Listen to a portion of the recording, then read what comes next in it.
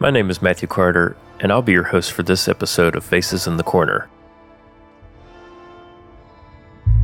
My first memory of fear came in 1989, up the small holler of Laurel Branch Road of Marrowbone Creek in Pike County, Kentucky, known to locals as Marbone. My childhood home rests between the mountains with friendly neighbors and family lining the road. If there's a lesson you need to learn first in life, it's that all good things will certainly come with bad. About a quarter of the way up Laurel Branch lived our troubled neighbor Ford. He was a non-alcoholic with a proclivity for the wrong side of the law. Our family had a history of unpleasant encounters with Ford, so we made sure to keep our eyes on the road when passing his home. One night we received a call from my grandmother, who lived in the closest house to Ford. Thanks to the prevalence of police scanners in the 1980s, she told my mother that Ford had stabbed his wife Billy and set their trailer on fire, leaving her for dead. Their next-door neighbor had noticed the flames and called 911. So when the police arrived, they pulled Billy from the burning home, but Ford was nowhere to be found. The police suspected he had tried to escape into the hills via the head of the holler, where our home was. My father was at work, so my mother and my brother-in-law, armed with a pistol, walked down our driveway to view the flames and make sure Ford wasn't nearby. I remained home with my two older siblings. I remember we turned all the lights off in the house and sat on the floor of my bedroom, which had the highest window. My sister, that was 4 years older than I, and always looking to cause me grief, immediately blurted out, "You know, if he comes in here and finds us, he's going to kill us all." I didn't speak another word after hearing that because I was convinced that would be the only scenario. I remember a streak of terror hitting me when I heard our front door unlock, swing open, and I saw the lights flick on from down our hallway. Thankfully, my mother and my brother-in-law had returned. The phone rang shortly after, and it was once again my grandmother, but this time she informed us that Ford had been caught. The next day we went to my grandmother's home, but first drove a little further down the holler out of curiosity. I stared at the still smoking frame of the burnt-down trailer. I felt concern for the condition of Billy, but also relief that Ford would no longer be around to terrorize Laurel Branch. After maybe a couple years, the remnants of that night were finally removed, and grass and weeds slowly took over, so I no longer had a daily reminder of that night. 16 years later, in 2005, I was a college student on a break between classes. My memories of Ford had long faded to the back of my mind, till an encounter with a stranger quickly brought them back. I don't remember how or why I began having a conversation with this old man, but like any elderly person in eastern Kentucky, he was curious about where I was from and who my parents are. That could seem nefarious elsewhere, but in small-town Kentucky it's fairly normal. He knew of Marbone, knew of my dad, but more specifically knew all about Laurel Branch. "I had a dear friend named Charlie that lived up Laurel Branch," he said smoothly while puffing on a cigarette, but everyone called him Ford. He must have seen my eyes widen and my Adam's apple bob as I swallowed my shock. "Did you know him?" he quickly asked. "Oh yes, I knew him. I don't mean to disparage your friend or anything, but my only memory of him was when he tried to kill his wife and burnt their trailer down," I replied. The conversation continued and he understood my young animosity towards his friend. He acknowledged that drinking brought out horrible demons in Ford, and he couldn't control himself when he was drunk, but he also couldn't stop drinking. I wasn't convinced, but he continued to tell me about when he too found himself in prison. On the first day of his sentence, he was sitting in the cafeteria with all the other inmates. He told me how afraid he felt and how he thought maybe people would go easy on him if they knew he got caught selling drugs instead of a crime that makes you a target. He then told me all that fear and anxiety washed away in an instant when he looked across the room and saw Ford. He said, "You know that feeling of relief when you're outside working in the heat, but you take a break to drink a glass of cool water? Well, that's how I felt when I saw my friend, and from that day forward I called him Cool Water." Our conversation eventually ended and I never saw that old man again, but I was left thinking about what he had told me. As a child, I had built Ford into a real-life boogeyman. I feared he was going to break into my home and kill me and my loved ones the night he tried to do the same to Billy. I witnessed the aftermath of his drunken rage in the form of a smoldering pile of ashes. It was hard to accept that he was just another human swallowed by addiction, that he had people that loved him, and that even in prison for committing a heinous crime, he was given a pet name by a lifelong friend. It's difficult when people can still find good in something you perceive as evil, but when it comes to a friend or family member, it may seem like you don't have a choice. Our first story is a tale of family always being there for one another, but how one person's demons can forever haunt a family in more ways than one.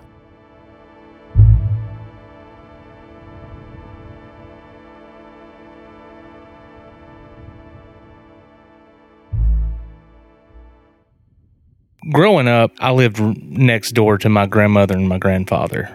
And about 4th to 5th grade, I'm thinking, maybe 6th, my grandmother's uncle, Joe, moved in with them.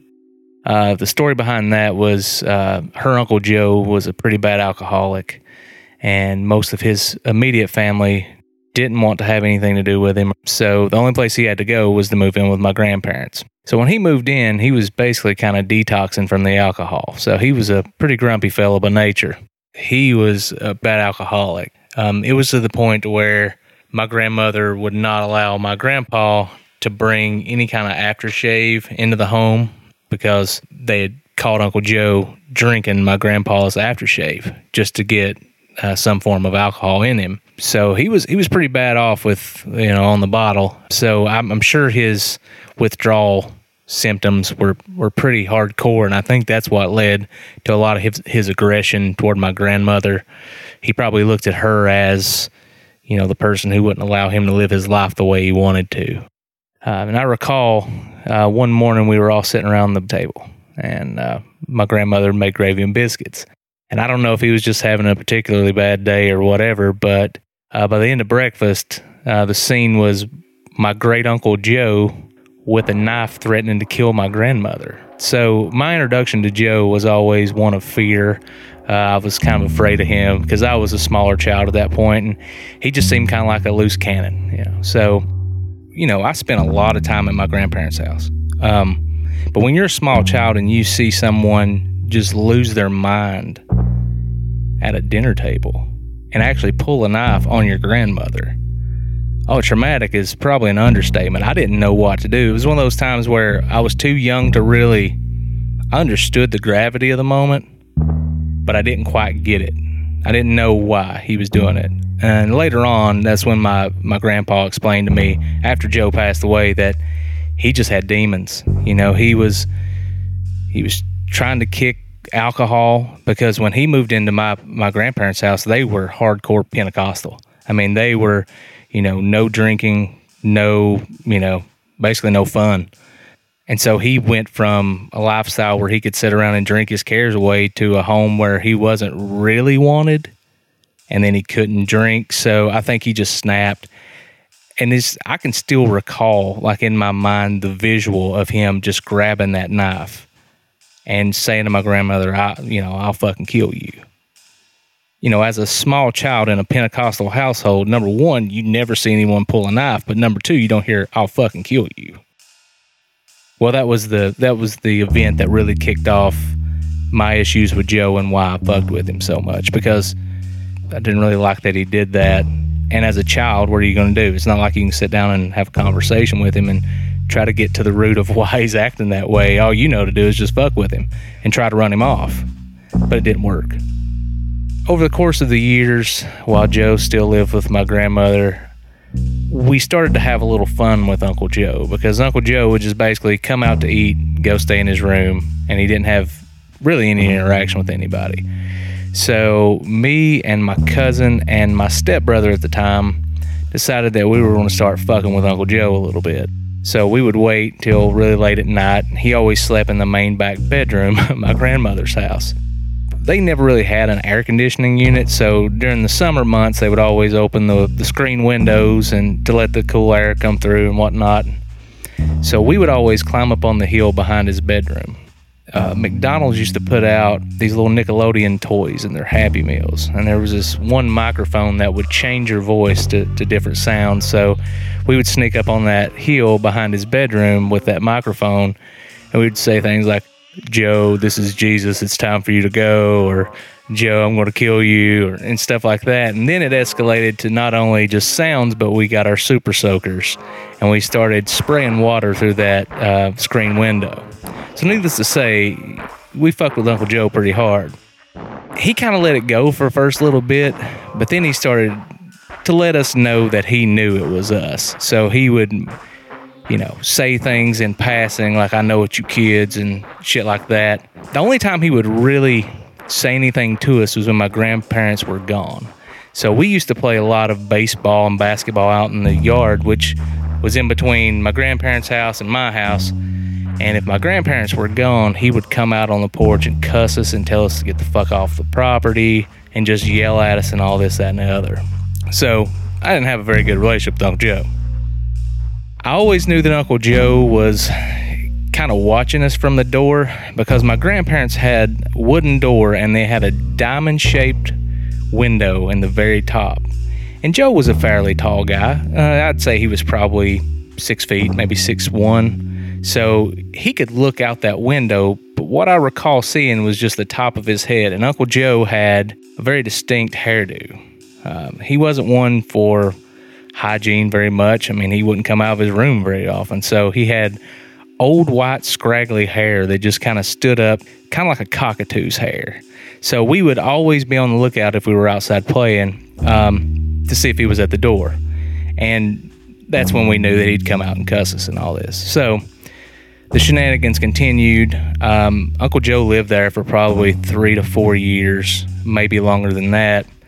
I would spend the night with my grandparents, and I would be terrified because I was always afraid that Uncle Joe would come in the middle of the night and just get his revenge, because he could have easily came in there and fucked with me the same way we fucked with him.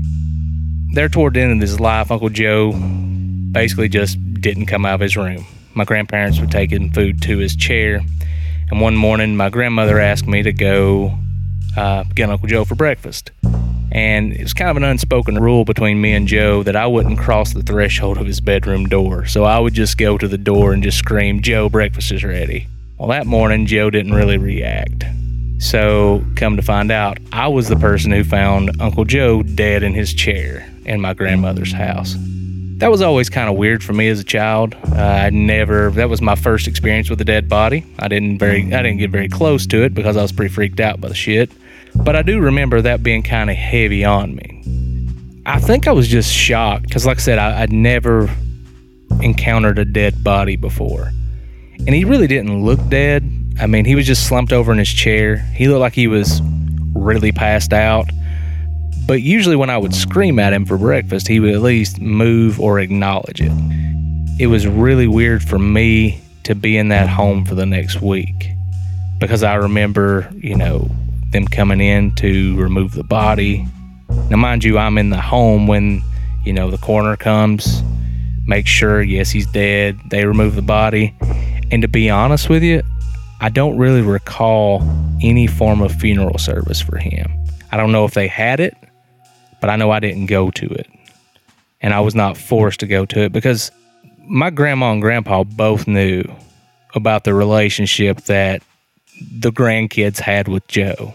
They didn't know the extent of the torment we put him through, but they knew we messed with him a little.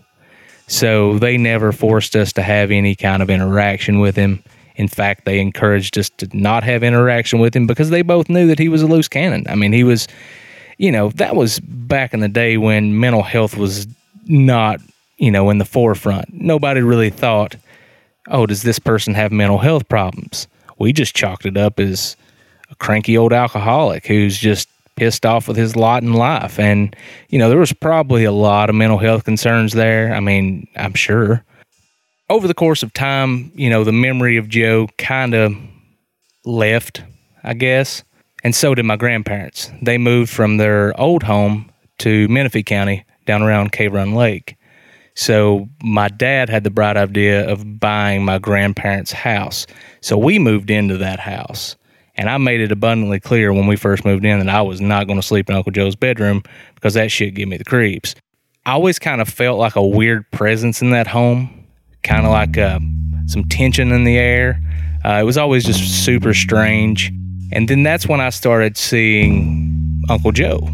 I would be outside working in the yard, and this was years after he passed away, and I would look at that door, and I would see that white cockatoo hair just looking out that window of the door at me, watching me, and then I would turn around and it'd be gone. I could always feel that presence in the house, like he was always roaming around through the house at night, just kind of watching over things. I would always hear like someone walking through the house. I kind of had a feeling it was, something nefarious, but at the same time, I also realized that house was old as shit. The quality of the craftsmanship of that house was not the greatest, so I figured maybe it was just, normal boards creaking and cracking and just settling and whatever. So, I would hear things during the night that would always freak me out a little bit. Luckily, I never saw the figure of Joe at night. Most of the time when I saw Joe was during the daytime when I was outside and I would see him in that doorway.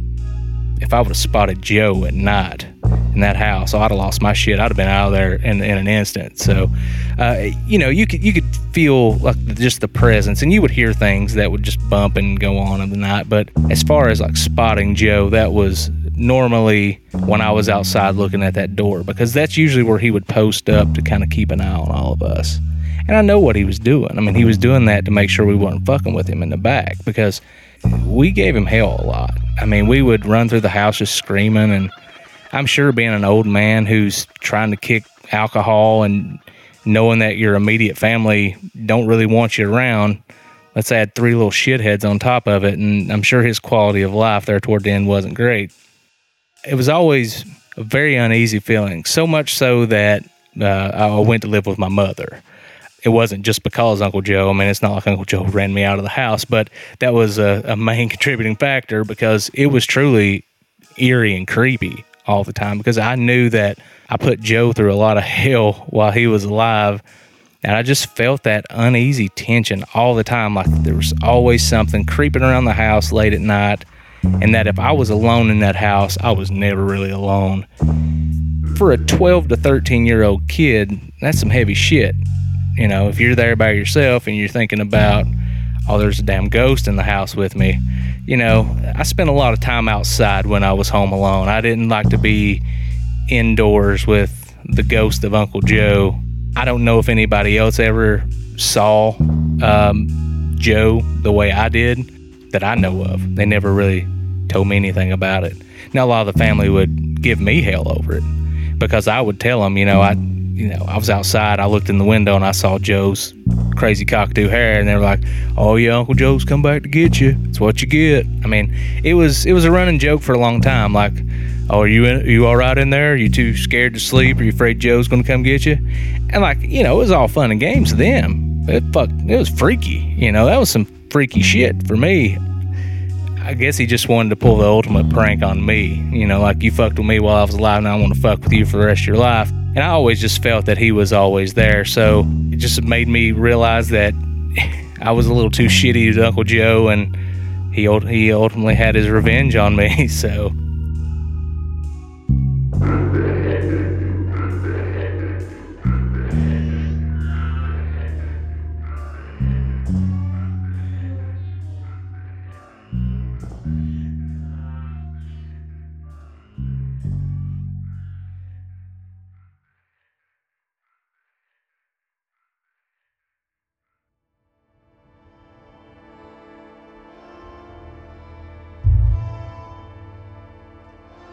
Most people are not going to initially believe something without perceiving it themselves, be it receiving bad news or hearing something they don't think could ever happen, something that doesn't fit within their reality. They don't want it to be true, so they trick their brain into not believing, in hopes that it won't truly manifest. Experiencing fear and trauma firsthand can often cause one not to believe what they experienced, and the burden of proof falls on those helping them heal. Sometimes trauma is passed down and lingers for generations, burrowed deep inside someone, or perhaps something.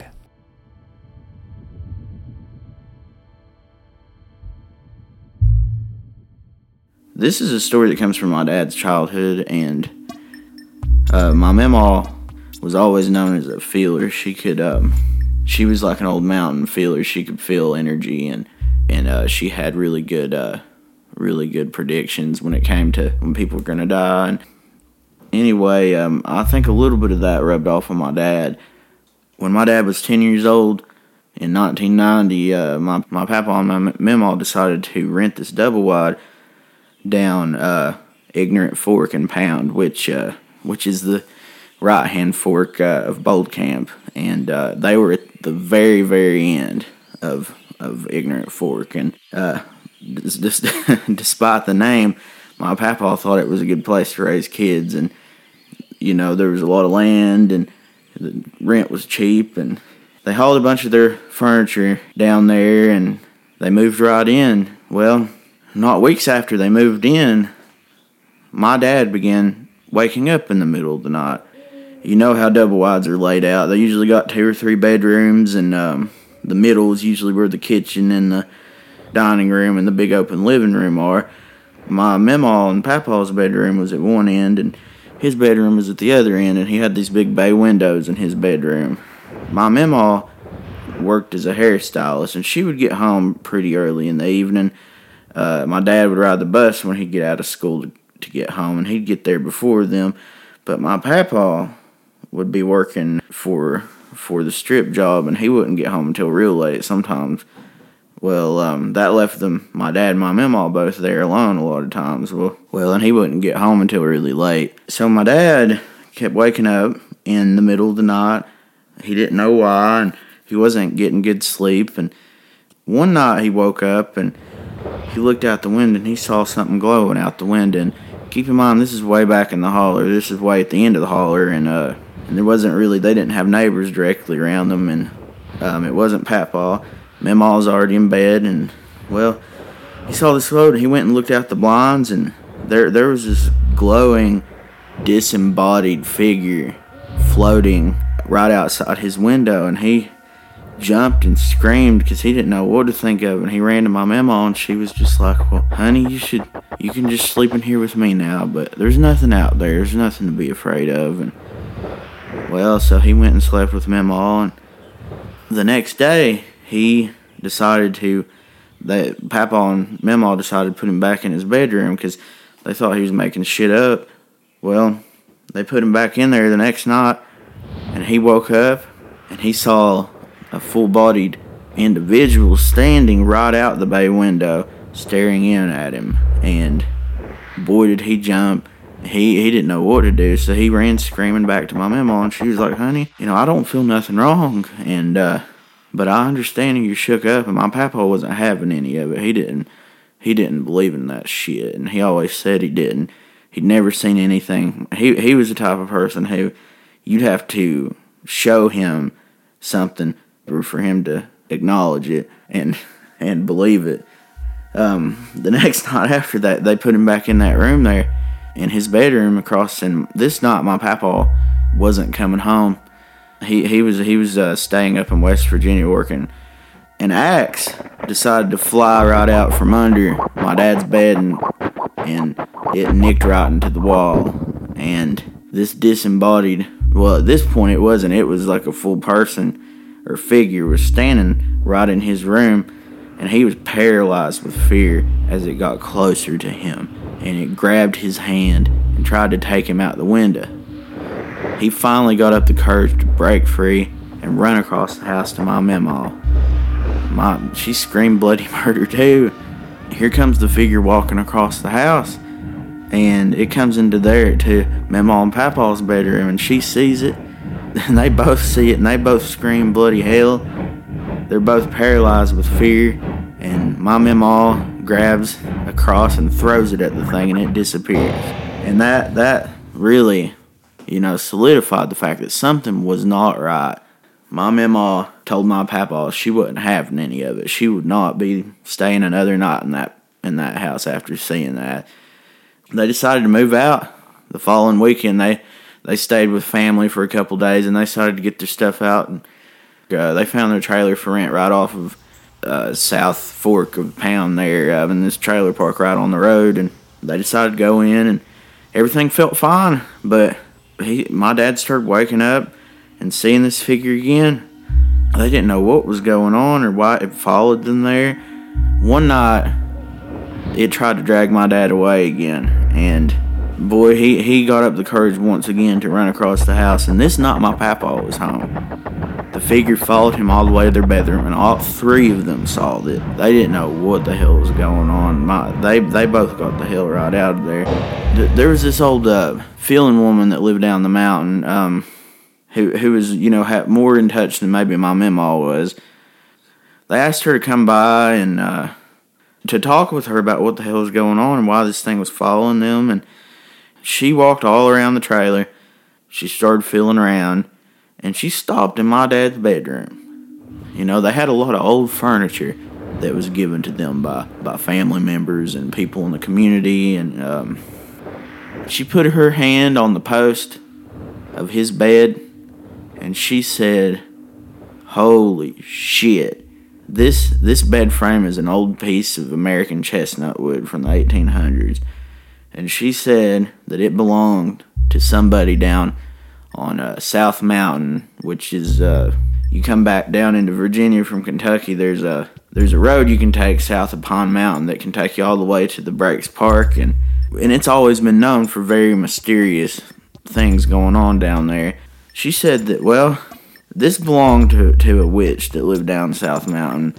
She cursed this whole area because some outlaws tried to rape her, and she cursed everything in her house. They tried to rob her too, and this bed frame was part of that deal.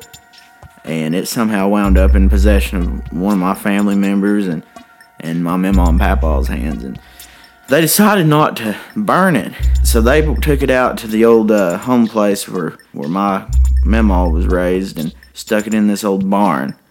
To this day, you can go up there and see this old bed frame, and it gives me the heebie-jeebies thinking about it.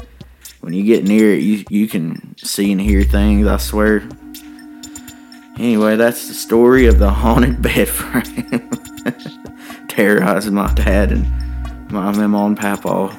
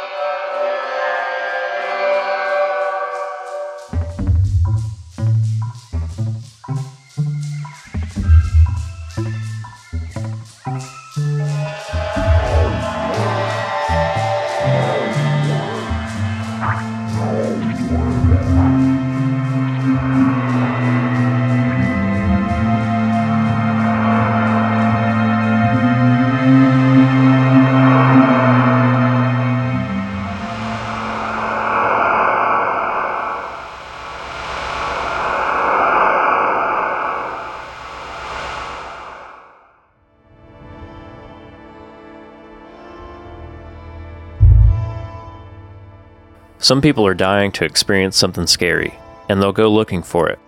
But what happens when it reveals itself? If it's more than scary?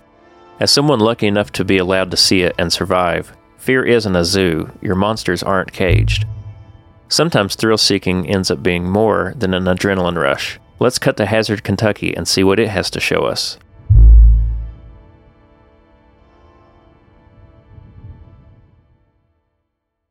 The scene is Hazard, Kentucky. I was in high school. I'm not sure what grade. I don't think I was driving yet. We were still piling in the cars and going to the next town to get Taco Bell because that was one of the most exciting things to do at the time. But we also like to get scared. And we had heard about these haunted train tunnels in Hazard. I remember people talking about feeling like someone's like grabbing their shoulder or like picking at their bodies as they're walking through.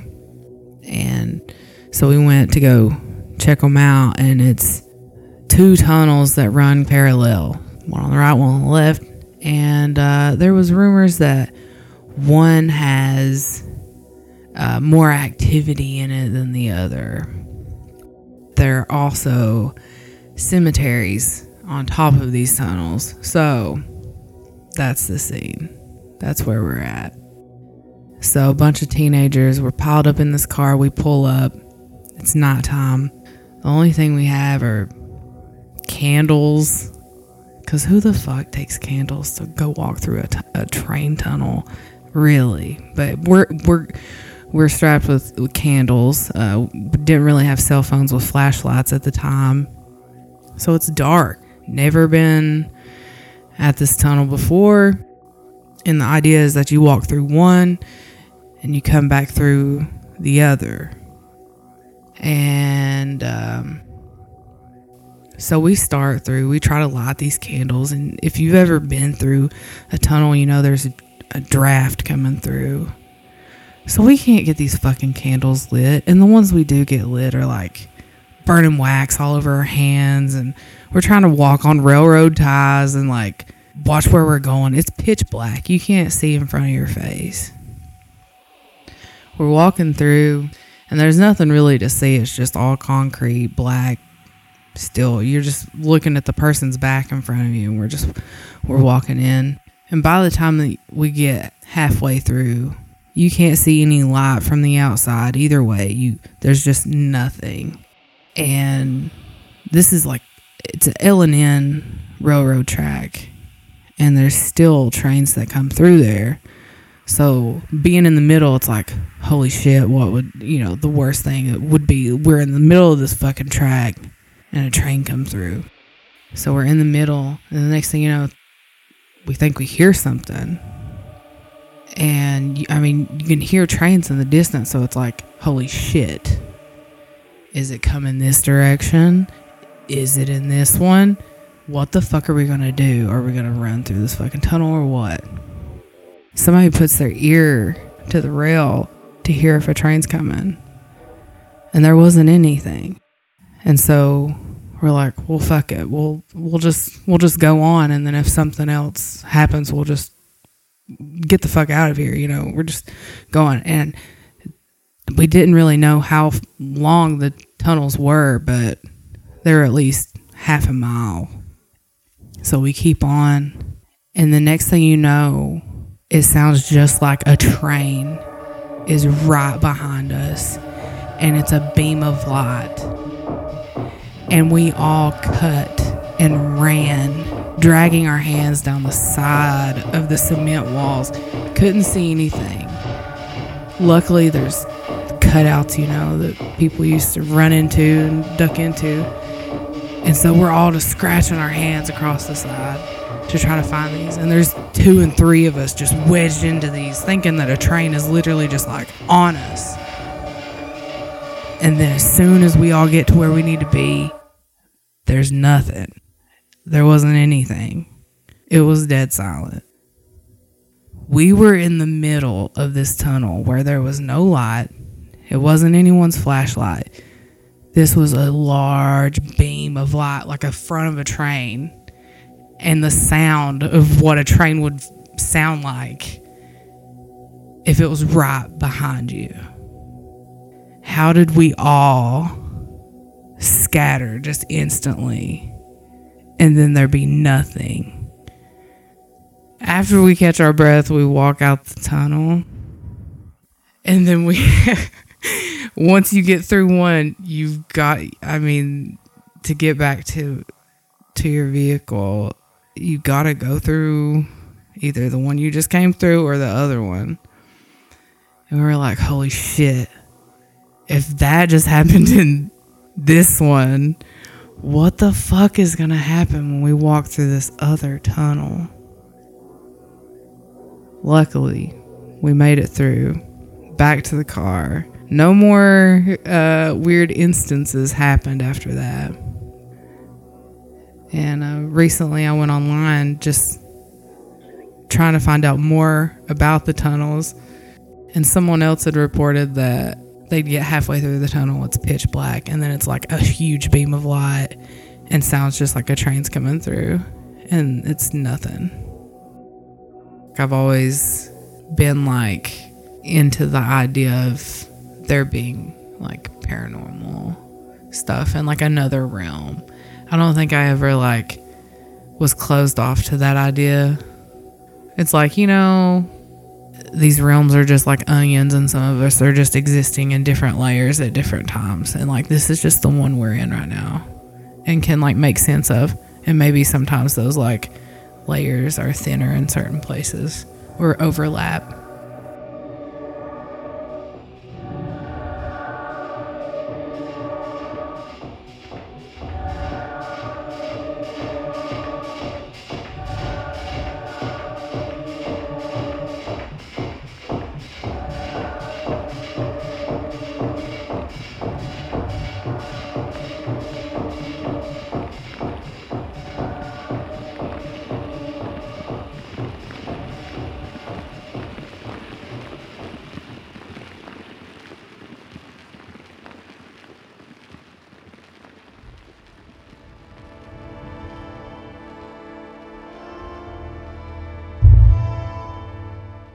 That's it for tonight, folks. If you like what you've heard, hit the show notes for the pre-order link to our companion zine, which, if you order one, will be hitting your mailboxes very soon. Don't want a zine, but want to give us a love offering instead?